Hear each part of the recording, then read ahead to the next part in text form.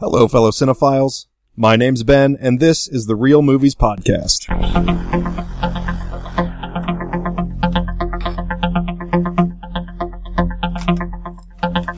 So, we have a very special episode of the Real Movies Podcast tonight. We are joined by the writer and director of a brand new horror movie that should be on everyone's radar called Tonight She Comes. Frankie, Dan, please help me welcome Matt Stuertz. Yay! Clapping noises. Hey, what's up, You didn't guys? tell me I needed the soundboard this time. So, Matt, I guess I should explain why, we've kind of come to have you as a guest on the show. Matt and I met at Sundance this year completely by just like the strangest, like, I guess serendipity. Like, we were just kind of in the same place at the same time, and we're stuck in the same corner of this same lounge area at the same time. Like a meet cute? Yeah, exactly. And it was just kind of one of those ones like, hey, isn't this great? Pretty Like, much, yeah. like, hey man, did you see they have free pizza? Like, Call me maybe? Yeah. But yeah, so we had a lot of fun. I had a lot of fun talking to you and, your friend. Well, and she was also a filmmaker herself, right? I think she had a short film. Yeah, Lauren? that was Mary C. Russell was also there, and she's got some short films out now as well. Yeah. But Matt mentioned to me that he really dug being on podcasts, and I thought it'd be cool to have him on with us. And so, Matt, I was thinking... Yeah, I think you were just like, you're like, I have a podcast, and I was like, you ever want a guest? That was probably like the first thing I said.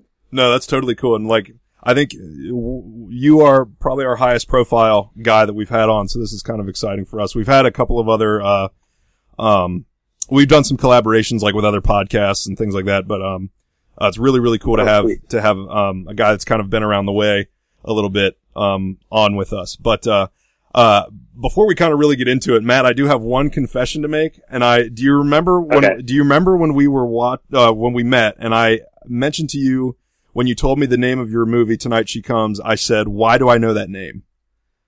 Yes. Yeah. And so I finally figured out why that sounded so familiar to me.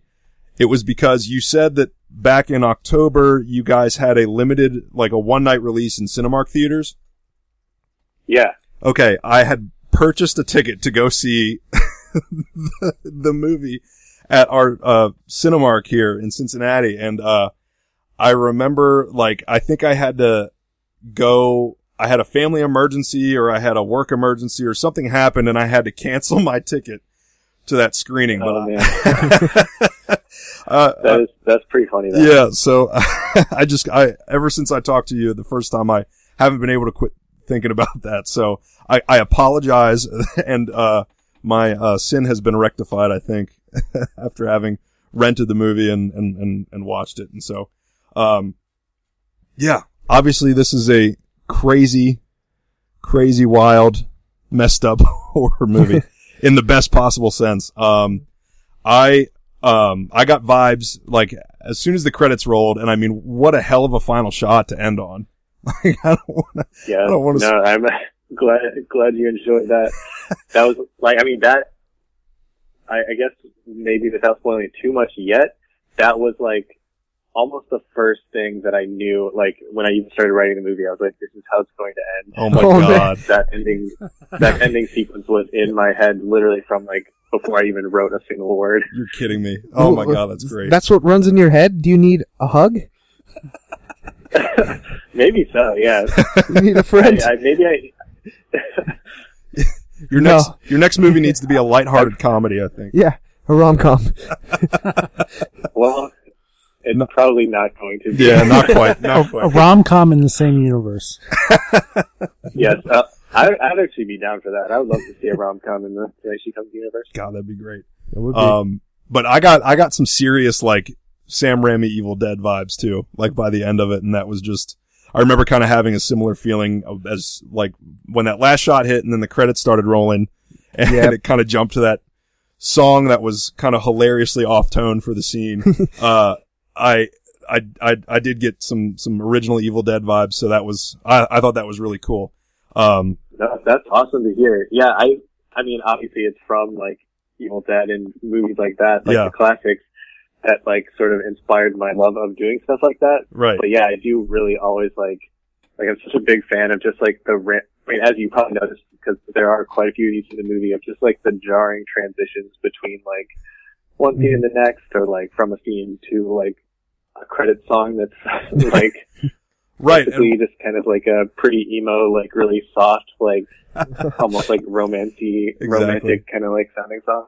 And I just heard you kind of mention the sort of some of the cuts the jarring cuts you made. What was kind of your thought process there? Like, was that a sort of storytelling device you wanted to use for certain parts? So it was always, the script always was kind of written like that, and it was planned like that from the beginning. I ended up in the editing, especially with the title cards with like the time of day. Like there were a couple of those in the script, and like the way we shot, I was planning to do a few of those, but then just as I was editing the movie, I just found it a lot funnier to just constantly just keep cutting to like a new time of day. I think there may be like 3 in the original script, and there's probably like 10 in the movie. Yeah. But I don't know, and sometimes it was maybe just the scene was like going on a little bit too long, so I'm like, all right, I'll just cut someone off, and then it's just gonna, it's just gonna cut straight to the title card, and it just works. Yeah. Yeah, it was definitely, I thought it was hysterical, but in good ways. And, also. The fact that I know a couple people, I've seen someone get like a jump scare from one of those title cards. Really? That makes me laugh. Like, it wasn't really even intended, but just the fact that it's happened even a handful of times, like, makes me happy. Yeah. Talk about some of the gore effects in this, cause I know it's obviously kind of, a limited budget flick, but the gore was really like, that was as good as anything I've ever seen. It really was. The practical effects were amazing.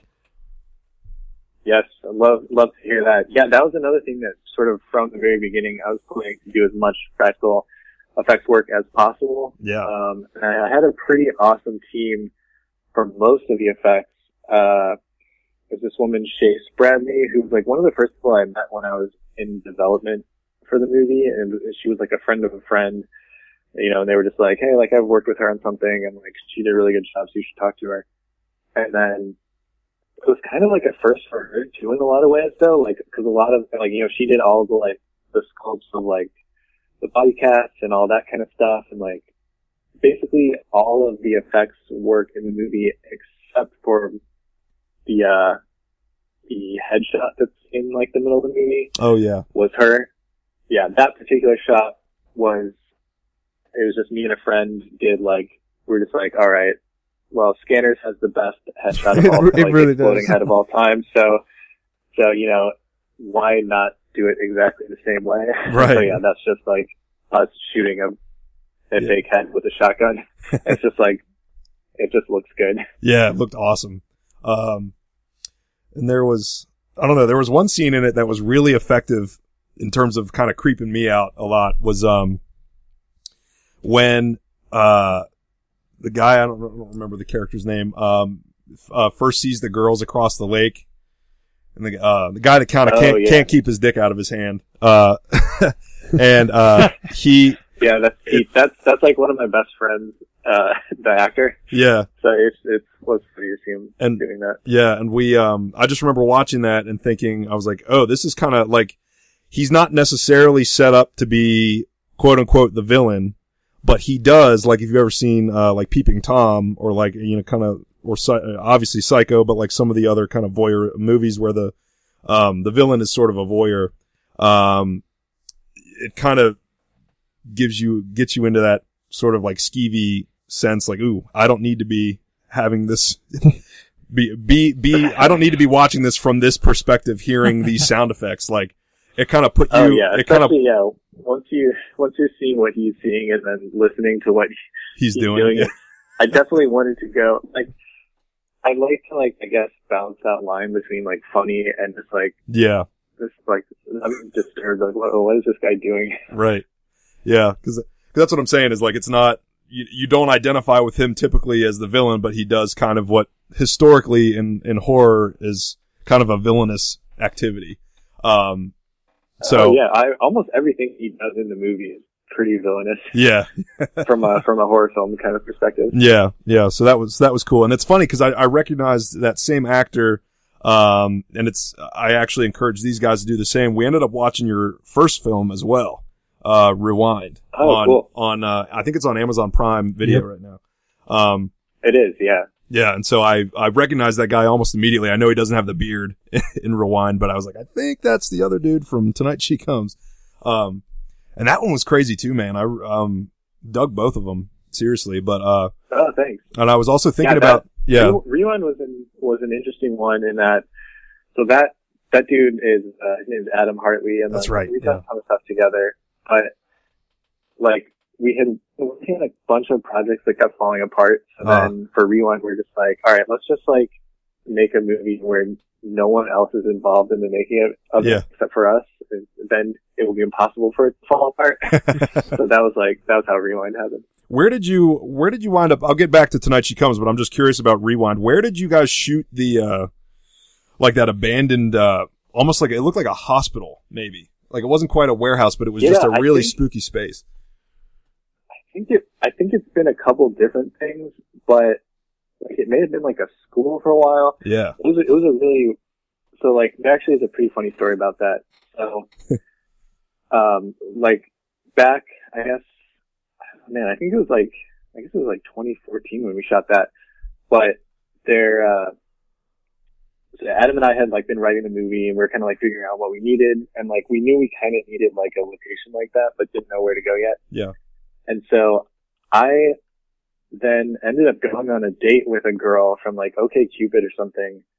And we both like, it's so random, but we both were like, like, it's really fun to like explore abandoned places or whatever. So like, let's do that as a first date. Oh. So, and she was like, hey, I know this place. It's in Illinois and it's this super creepy, like weird ass place. We should just go there. And I was like, okay. As you do like all probably the things. That's like, and she was never seen again. I was gonna say that's a setup to a horror movie right there. Yeah, exactly. Yeah. You got your third film right there.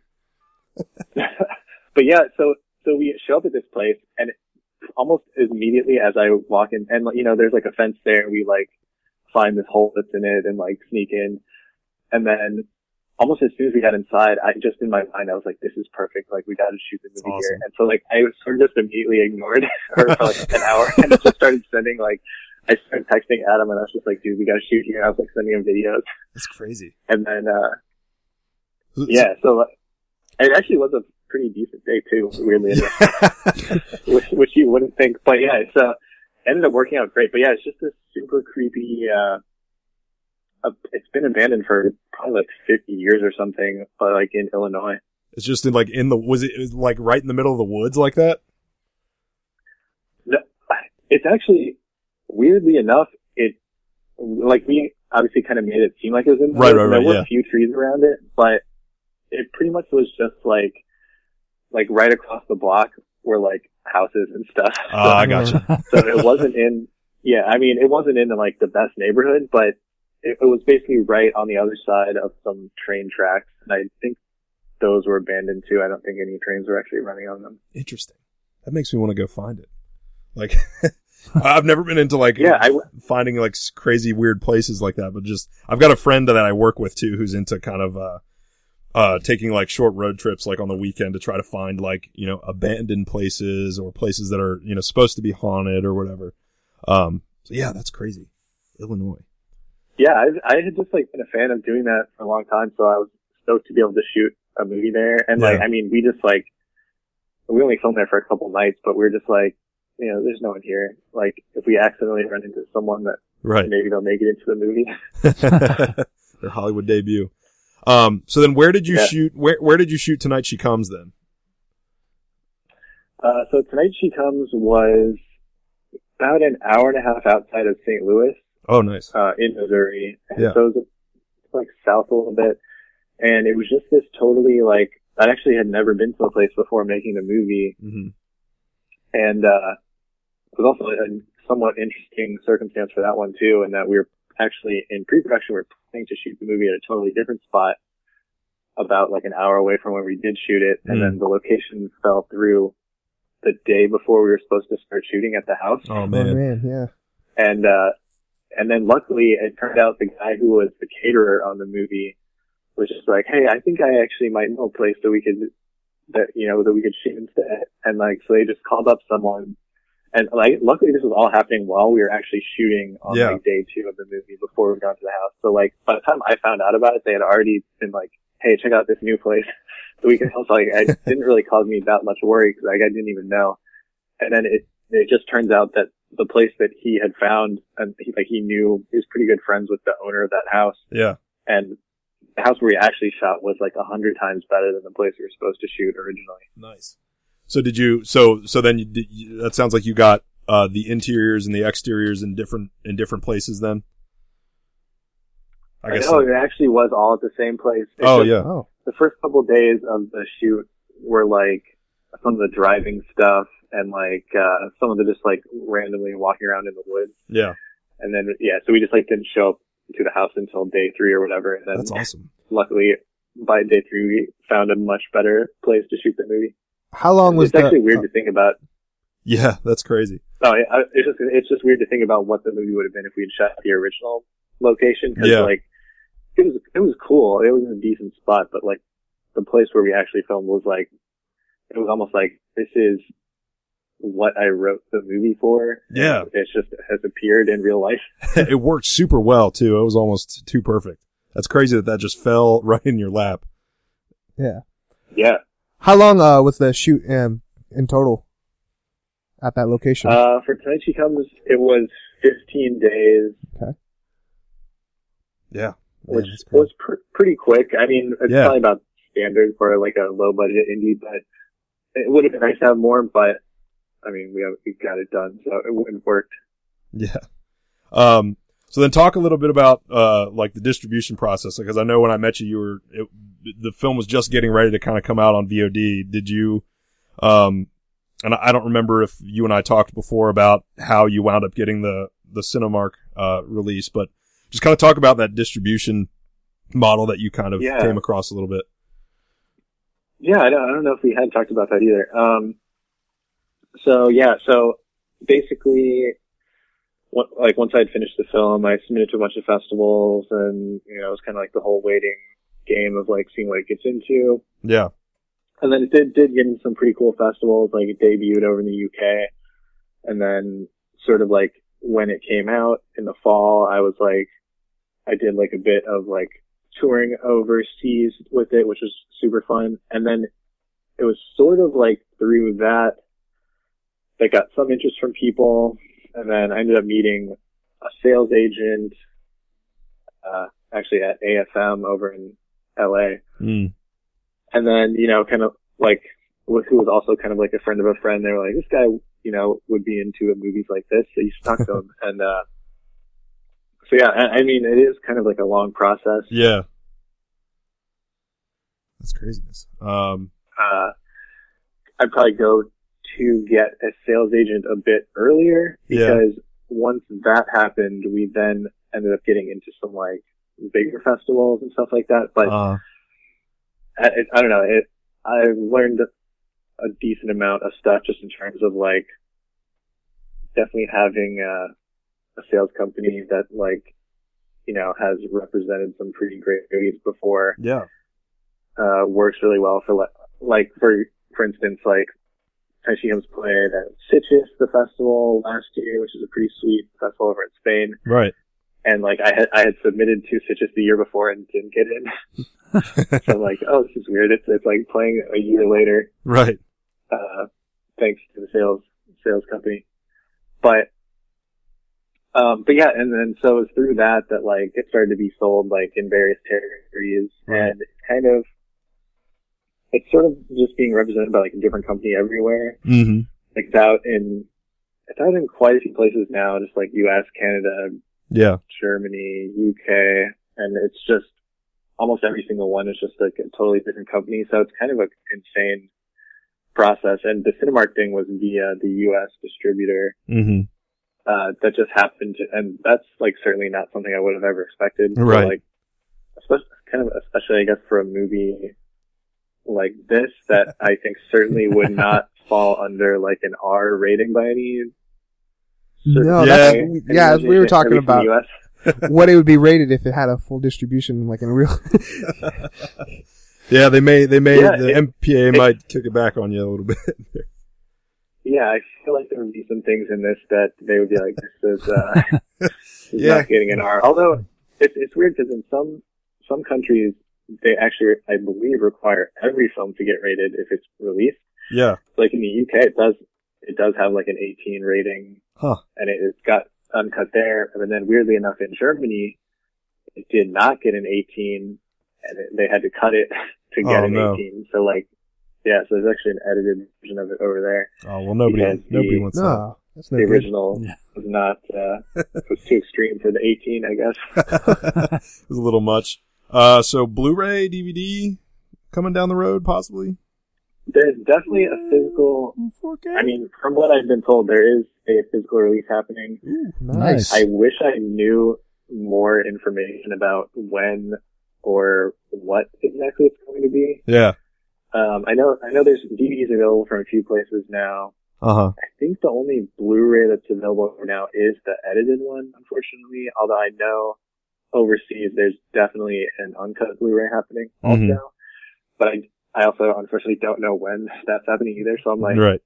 I'm just like totally in the dark. Like I've seen some like cover artwork and stuff and it looks awesome. But in terms of when it's happening, I have no idea. Yeah, even just that poster. That I like the drawn poster better than the there's kind of like a more of a kind of a photographed, almost like a Photoshop type one that's on like the VOD covers, but I really like that one where she's kind of standing in the trail of blood that's kind of coming out of the cabin. Yeah, that's definitely my favorite one too. That's by this like Canadian artist, and she was awesome. Yeah. And actually she I was told about her via Wojciech, who did the score for the movie. Yes. And he had a few like vinyl releases and stuff that she had done the artwork for, and was like, hey, you should like message her. She's great. Yeah, you just brought up another question, but I wanted to ask you what, like, coming off the Blu-ray question, are you a big physical media guy? Like, I know Frankie and I guess Dan too, we all sort of like collecting Blu-rays. It's true. So we didn't know if you were a fellow collector. I definitely am too. I did something blasphemous recently to something that a lot of people would consider blasphemous, in that I put all of my Blu-rays and DVDs into a binder and I threw away all the cases. Oh no! All right, talk to you later. No, it's because it just, and I understand, but it's just like I have no storage here. So right. The amount of space that they took up was insane, and I just had to. Well, there's something to be said. There's something to be said for that too. Like if you've got one that's big enough where it's like I literally can't store these anymore, like that's totally cool. Because I did that. I actually, when I went away to college, I took a bunch of DVDs and I was like, I can't. Like, well, I'm running out of space. Like we don't have this many shelves in college, so it's like in the dorm. I just had to get. I sort of just have like special edition type stuff, or just like if I have something that's like signed or something. So now it's like I have like the very limited, like a handful of discs that can be nicely displayed. Yeah. And then for everything else, I'm just like, it is like alphabetically organized, and it's very like, in terms of a filing system structure, it's kind of awesome. You'll have to send us a picture of that, because that sounds like you're a man after our own heart here at the Real Movies Podcast. So, oh yeah, I think so. It's ridiculous. I got I found a binder. I was like, what is the biggest disc binder I can get? And it holds like 400 discs, which is like something insane. Yeah. And so I got 3 of those, and then I put stuff in alphabetical order. And because I wanted to make sure to leave plenty of space, obviously, for like future acquisitions. So like, there's room to grow as well. God, that's awesome. Back in the day, that's how you had to do it with CDs. You had the big binder with like 400 CDs. Yeah. You remember that? Yeah. Totally. Yeah. It's totally like in that spirit. Did you hear that Best Buy they're not going to sell CDs after July 1st? Yeah. I just saw that headline today. And then they're talking about Target might follow suit. Not at that same date, but they're trying to negotiate, like they want to pay on like a per CD purchase basis or something like that. That seems kind of weird. So I don't know, but so CDs, I guess, then Matt, that was another thing I thought was really awesome about your movie was the musical score. So talk about who did your music and where kind of the inspiration for that sound came from and all that. Yeah. So I definitely, I've been a huge fan of like synth soundtracks for forever. Right. There's like, I mean, almost any time a movie has like a kick-ass, like retro kind of soundtrack, it goes up a couple points in my book. And so I knew from the beginning that that's what I wanted for this movie. Uh-huh. And so the guy who did the soundtrack is Wojciech Golczewski, and he did like We Are Still Here. Oh. He did Beyond the Gates. He did Mohawk, which comes out real soon if it's not already out.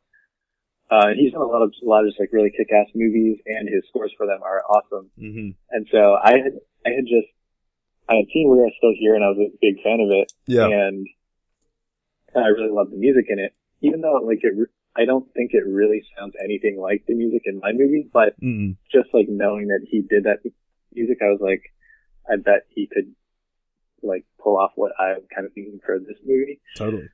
And so yeah, I just ended up like hitting him up and telling him a little bit about the movie and showing him a rough cut.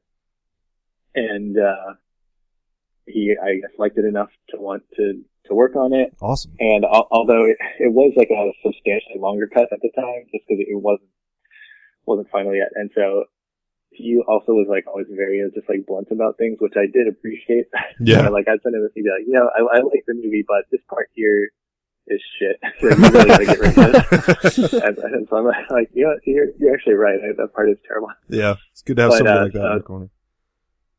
No, yeah. So it was funny. And then I kind of just like I kind of like told him the overall vibe of the movie or whatever. Mm-hmm. I think at one point I may have sent him a cut that did have a temp score, but I was pretty like anti-temp score at all in this movie. I think I only sent like one version that I just really quickly like vaguely threw together kind of what I was thinking, but for the most part I was just like, you're the one that's good at this stuff, so like I just want to hear like what you're going to come up with. And so I think he enjoyed that as well, because like he got to be pretty experimental and like just kind of do sort of his own thing on it. Yeah. Yeah, that's awesome. And how did you say you pronounce his name again? It's Wojciech Golczewski, which is, from what he has said, that's a fairly accurate pronunciation of it. He's from Poland. Yeah, because I remember I was thinking to myself when the credits were going, I was like, man, the music in this movie was fantastic. And his name came up, and I'm like, I can't pronounce that name. I bet Matt knows. So yeah, I've definitely heard people that have worked with him mispronounce it horribly wrong. Yeah. And I was like, honestly, what I did, cause it just feels weird to ask someone like, hey, how do you say your name? Right. So like, I was just like, all right, maybe this is like a common Polish name or something. So I just was like Googling it, and I found like YouTube videos of someone that either like had the same first name and like someone else had the same last name, and I just listened to how they said it, and so I was like, okay, cool. I guess that's how it is. He needs I don't know, what would you call it? Like he needs an acronym or something like something like Junkie XL or something like that. This is just like super succinct. Oh, yeah, you can just kind of say like real quick. Man. Well, it's just, the funny thing is I think it actually flows like pretty well. It's just, from an American perspective, if you see the letters, you wouldn't know that that's how it's pronounced. Right. Yeah. I can't believe we're talking about how to pronounce a composer's name. I feel like we can go another 20 minutes on this. But God, I mean, synth scores are, they've kind of experienced a neat resurgence. Yeah, there definitely has. What's going on with horror today. And I'm especially looking forward to Halloween. It's supposed to be coming out this, October. And the rumor is that John Carpenter is going to come back and do the score for that, and kind of knowing what he's done lately with the Lost themes, and I know he's been touring around and doing some performances. I cannot wait for what he cooks up. Yeah, have you guys gotten a chance to see him live? No, not yet. No, I know he's talked about it, but if he ever comes out again, I might have to track him down. Yeah, it's pretty fun. I actually saw him on Halloween last year. Oh my God. Out in LA. and it was like a fucking blast. It was so fun. Like, and he was definitely like having a great time. That's good. And just like the whole like, obviously like every one of the songs they played was amazing, and then just like seeing, like they essentially just show like a 3-minute version of the movie in the background while it's happening. Yeah. So it was pretty sweet. Like I hadn't seen some of those movies in quite a while, so like, right. It was cool to like get refreshed on that too. Did he play mostly movie stuff that he's done, or did he do a lot of kind of original stuff? I think he did maybe like 3 or 4 of the originals, and then, but for the most part, yeah, it was just like it was the movie scores. Yeah, that's awesome. Because I think, like, as scary as the Halloween music is, I listen to the soundtrack from The Fog, like around every Halloween's like my favorite holiday, and so I kind of, to psych myself up or out or however you want, I watch just a ton of horror movies basically between like mid-August and then the end of October. I'm just like horror movies all the time, and then I'll listen to John Carpenter, and just that score from The Fog is just blows my mind almost every time I listen to it. And I cannot. It's incredible. Yeah, I'm excited that he's back on for this new Halloween. With that, Matt, Halloween coming out later this year. You got anything else kind of coming out? Like anything like movie wise that you're looking forward to, aside from stuff you're involved in? Like what are you kind of hyped about for 2018? Yeah, so I'm trying to get another film going. I have some scripts written that they're just like in like the early phase of like trying to get people on board to actually make them. I'm hoping that it does happen this year because I'm definitely, so a friend of mine who actually did the exploding headshot with me on Nature Town, and that's like actually how we met.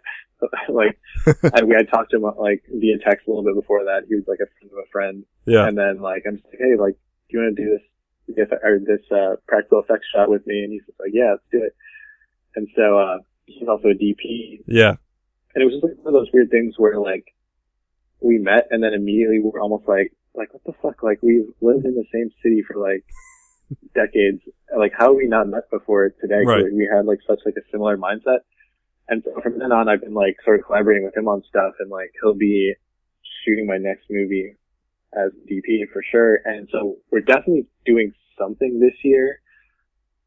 Sort of what it ends up being is not 100% decided yet, because there's sort of like various budget levels of things. But I think both of us were just like sick of not making our own movies for a little bit.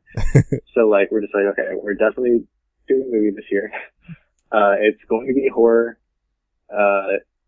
Of the various sort of prospects, they're all pretty insane in different ways. Like, I guess as much as, like, I can't really say too much just because it's so early, but like,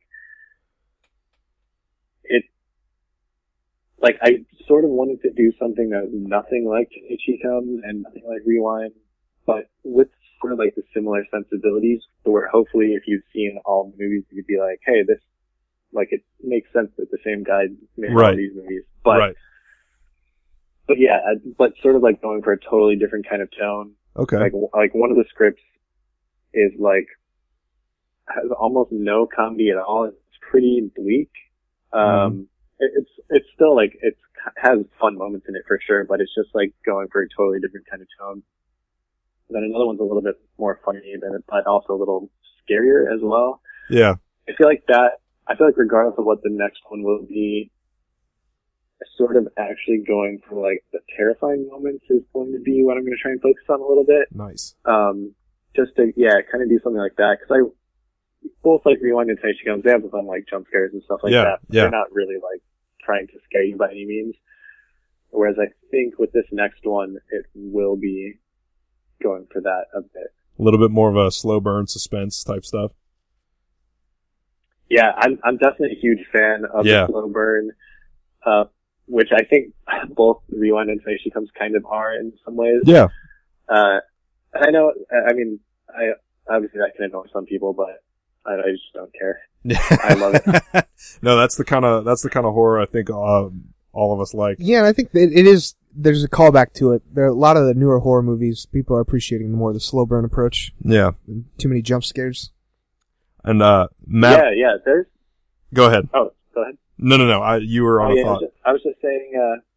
Yeah, even like some of the stuff that I saw at Sundance had like some of my favorite stuff I saw there had like a total slow burn, but like it was just super exciting, like getting to figure everything out and like just the amping up of the tension throughout the entire runtime of the movie. It's like something I really love. Were you in my screening of Hereditary out there at Sundance? I don't know. I saw like I was at the world premiere screening, I think, like the first one. Oh, okay. I went to one at it was at like 11:45 at the Egyptian. I don't think that was the world premiere. Okay. It might have been after the fact. But how crazy was that one? We've talked about it was pretty intense. We've talked about Hereditary on this show before, and I've had to kind of skate around the idea of like, oh man, what's it about? Like, can you tell me this? I'm like, eh. And then the trailer came out like the week after Sundance ended, and everybody was talking about it, and I was like, don't watch that trailer. Like, go wait until. Oh yeah.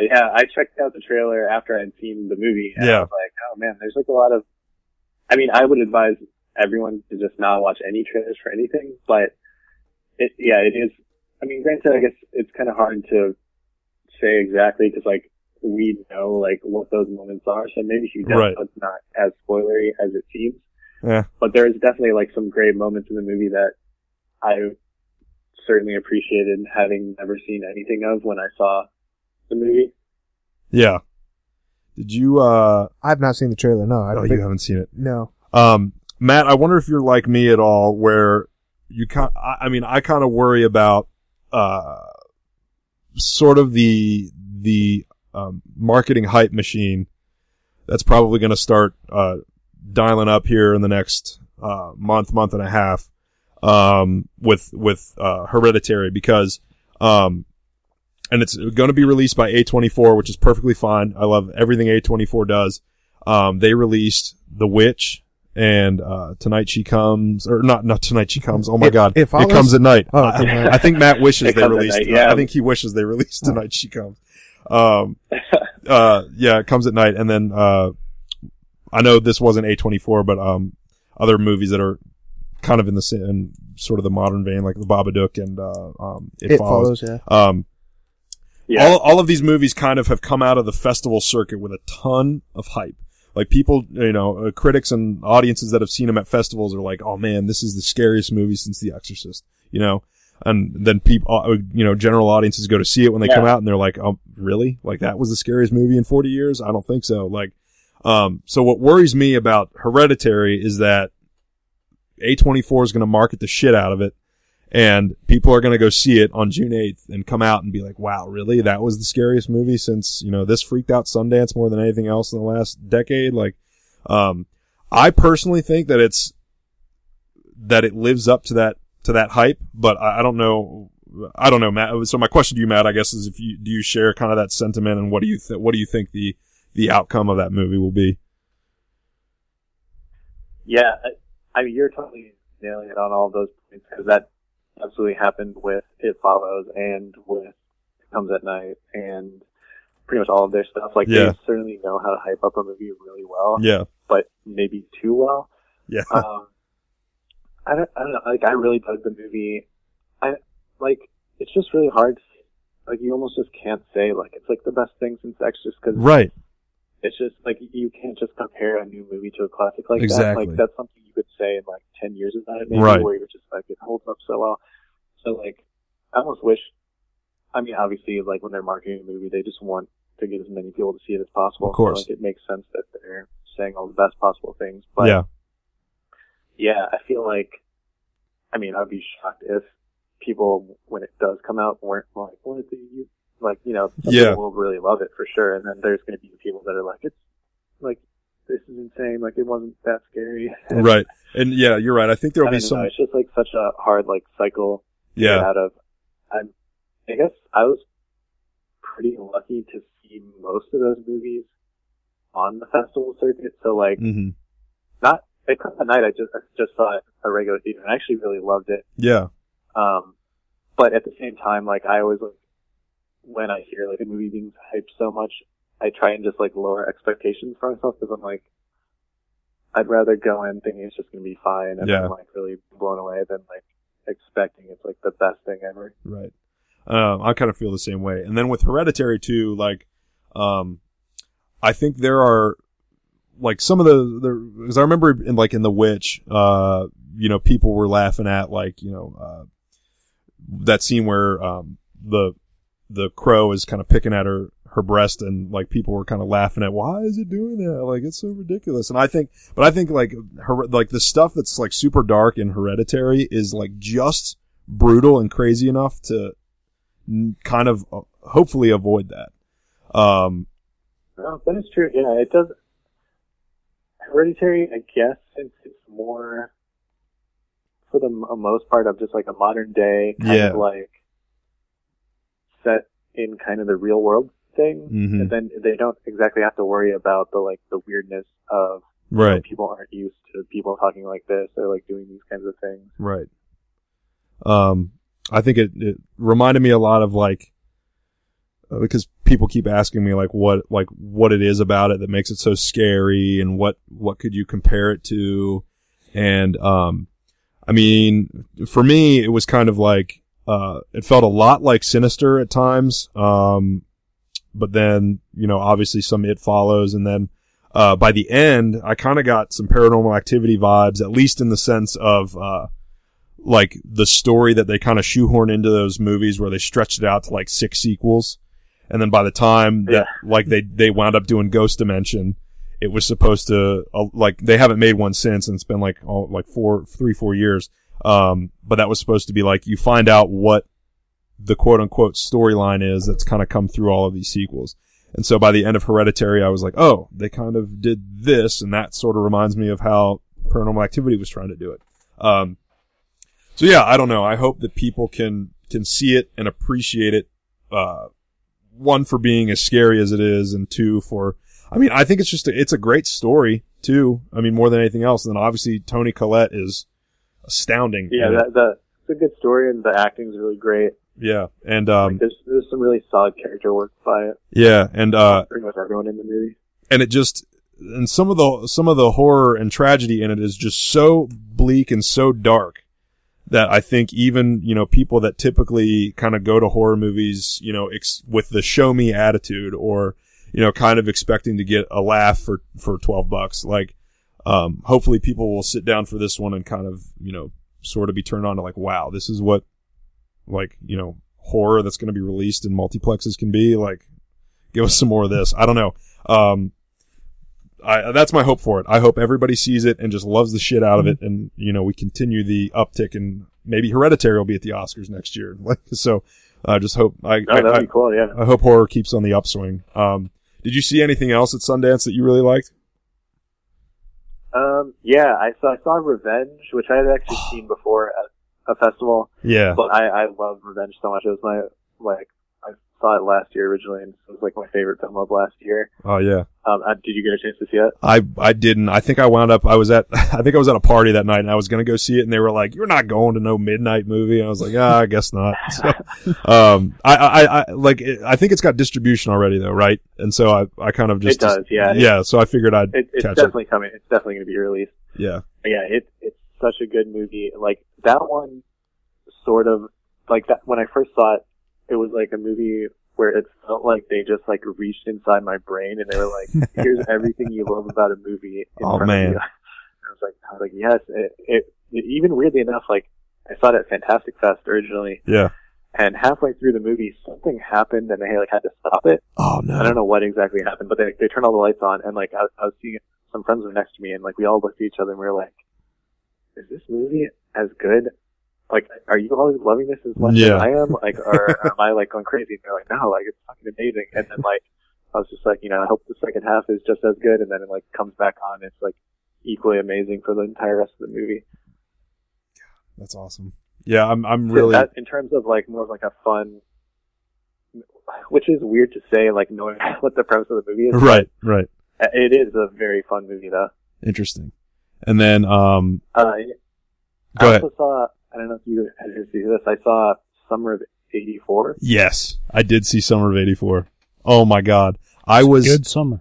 I don't remember if I saw you there or not, but I asked a question. I think it was the premiere. Did you go to the premiere? I was at the premiere, yeah. Yeah, so I was the one that asked the actor who plays the villain. I asked him about kind of what because he's normally been in like comedic roles. Like he was on Mad Men as kind of a side character, and then he was the guy in Glow that Alison Brie I guess cheated with. And then so I asked him about what somebody that we normally see in like more comedic roles. Like what did it kind of mean to you to be able to jump into this world and play a big nasty horror villain? Because by the end, like it was amazing how great his performance was, especially by the end of the movie where he scares the kid and and then winds up spoilers escaping. I adored that movie. That was definitely one of my favorites, I think, of the entire festival. Yeah, that was, in terms of like, if Revenge is not included since I'd already seen it, that was definitely my favorite. Yeah. Like new thing that I had seen there. And because I like Turbo Kid a ton. Yes. I love Turbo Kid. Oh, I liked it. See, that's interesting. Like, I would be curious to see what you would think of this because it's like nothing like Turbo Kid. Right. Okay. But obviously from the same people. I mean, it has some of the same sensibilities, but it does. The tone of it's so different. Yeah. It's just you kind of. So I think for me, I just like wasn't expecting that much of a shift from like sort of the tone of Turbo Kid to like what they're doing with this. Right.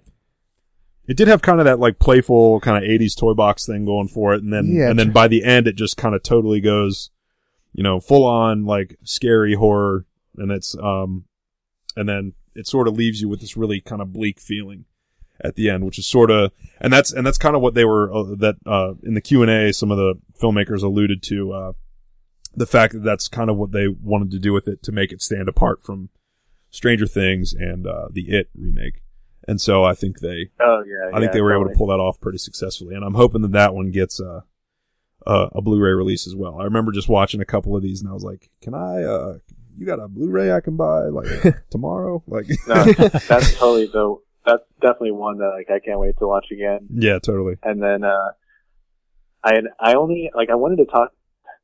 What did annoy me about that screening was like the people working there seemed really irritated that people were like talking at the end, because like I was like I don't I want to talk to these directors, like this movie's awesome. They're just like, everyone leave, get out of here. Yeah, that's kind of like, strange. I did manage to talk to just one of them, and he was super nice and like just like, dude, the movie's amazing, and he was just like, you're amazing. So like he was like hilariously nice, and so that's awesome. Yeah, it's cool. It's cool to see like a great movie made by kick-ass people. Yeah, they did seem like, I saw them. I mean, there obviously, and then I caught them at like another panel discussion at one point, like a day or two before, and they just seem like the coolest, most humble people you'd want to run into. And I'm hoping that they're definitely great. I'm hoping they kind of continue the whole kind of fun 80s throwback stuff with whatever they wind up cooking up next. Yeah, I'll definitely be really curious to see what they're doing next. I think they briefly mentioned it, but they like couldn't say what it was or something like that at the Q&A. Yeah, I don't remember. But so is there anything else that you've got? I mean, not just for you this year, but like, is there anything else you've seen recently that you've really dug, or any shows you're watching that you really like? Any books or anything like that you're into? I've been watching Channel Zero. Oh, nice. And I really love the new season. Yeah. I mean, I've liked all the seasons so far, but I think this new one's been my favorite. Mm-hmm. I need to. I don't know if you've seen any of that. No, I haven't. I listen to a ton of podcasts and people keep talking about it, so I might have to put it on my list. I've heard about. Is that like an anthology type series where they take an internet story? Yeah. You haven't heard it. Anything. Is. Yeah. He's. Yeah. No, that is what it is. It's like each season's like a 6-episode story arc that's based off of like a creepypasta internet story, and like pretty loosely based, because like the stories are often like 5 paragraphs long. So like they obviously do, they sort of take like an idea from that and then make the shot of it. But yeah, it's cool because like each season's also directed by one person. Oh.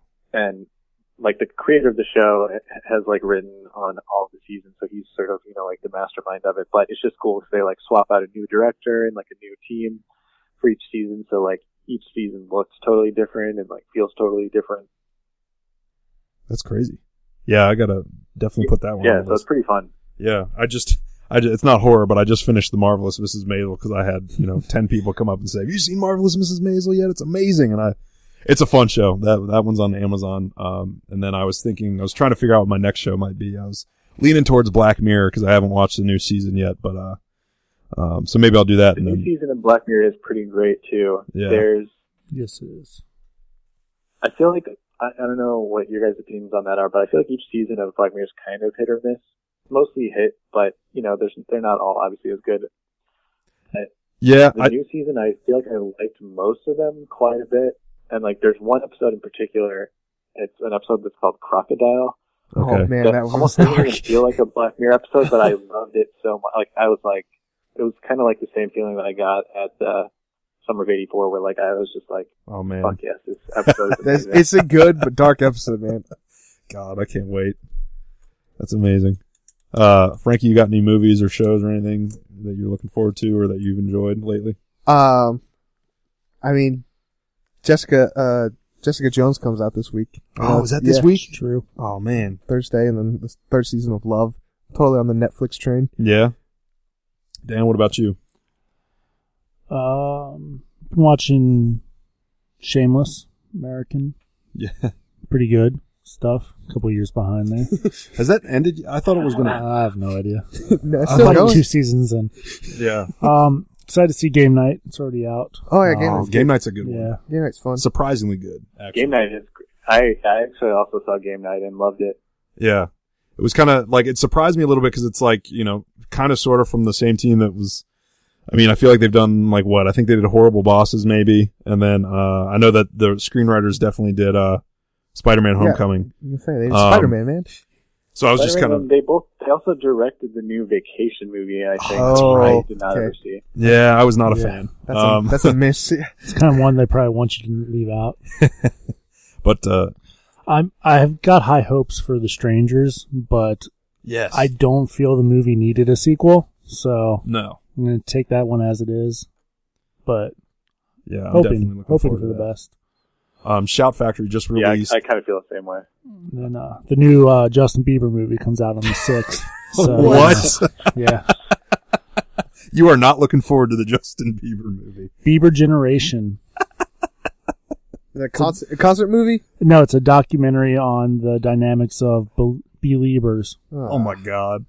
Actually, that sounds kind of interesting. It makes what these deranged people. See, we can sit here and talk about people getting their heads cut off in horror movies all day, and I'm curious to know what makes these Beliebers tick and how sick they are in the head. And then I do love People getting their heads chopped off at Bieber concerts. Yeah. Ooh. I love Hurricane Heist because it definitely looks like somebody was making a hurricane movie and then making a heist movie, and neither of them could get the budget for it, so they were like just teamed up to make it. My God. You said you saw that already? No, just the trailers. Oh, okay. So yeah, I feel this. I'm so excited for it. It's going to be so bad, but so amazing at the same time. It looks like they just took the ending of Fast 5 and then they stretched that out into 90 minutes and then threw like hurricane visual effects in there. Exactly. Like, it's just going to be the most ridiculous thing. But yeah, I know that, like I said, I just finished Mrs. Maisel, and then, Black Mirror will definitely be one that, I've got to probably approach next. And then, Channel Zero maybe after that. Is it on Sci-Fi, Matt? I think it's on Sci-Fi. Yes, it is. It's on Sci-Fi, yeah. Okay. I think they might be streaming somewhere, so I'll have to dig that out. But, yeah, so Matt, I want to thank you so much for taking the time to talk to us about your movie and, some of the cool stuff that's going on in your life. Where can people find you online, and where can people sort of find, the movie right now if they want to watch it? Yeah, so people can find me at, pretty much all of the social media places. Twitter probably being the best, but it's just at Matt Stuertz, which I guess I will spell because like no one knows how to spell my last name, but it's just like Matt, M-A-T-T, and then S-T-U-E-R-T-Z. And then go to like any VOD site and just search Tonight She Comes, and it will come up weirdly everywhere except for Amazon right now in the US. But yeah, so you know, like iTunes, Google Play, PlayStation Store, Xbox, whatever. Yep. Yeah, and then for Rewind, if you have Amazon Prime, it's free on there. Yeah, totally. I definitely recommend watching both of those. And as always on Twitter and Instagram, I am at the Real Benny C, real with 2 E's. And Dan, we got to always remember to remind the listeners to review, rate, and subscribe to the podcast, because evidently that's a thing that's supposed to be helpful for little shows like us. So with that, we will bid you adieu. In the wise words of someone important, do it for cinema.